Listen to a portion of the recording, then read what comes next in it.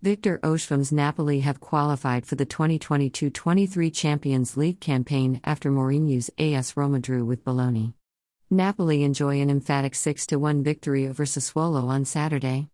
Juventus has also qualified after seeing off Venezia 2-1 with Leonardo Bonucci's brace.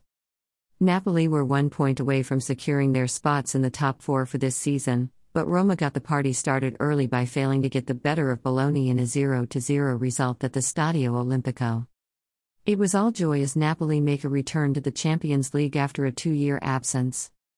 Napoli cannot be caught by Roma, Lazio or Fiorentina in the table with 3 rounds still to be played.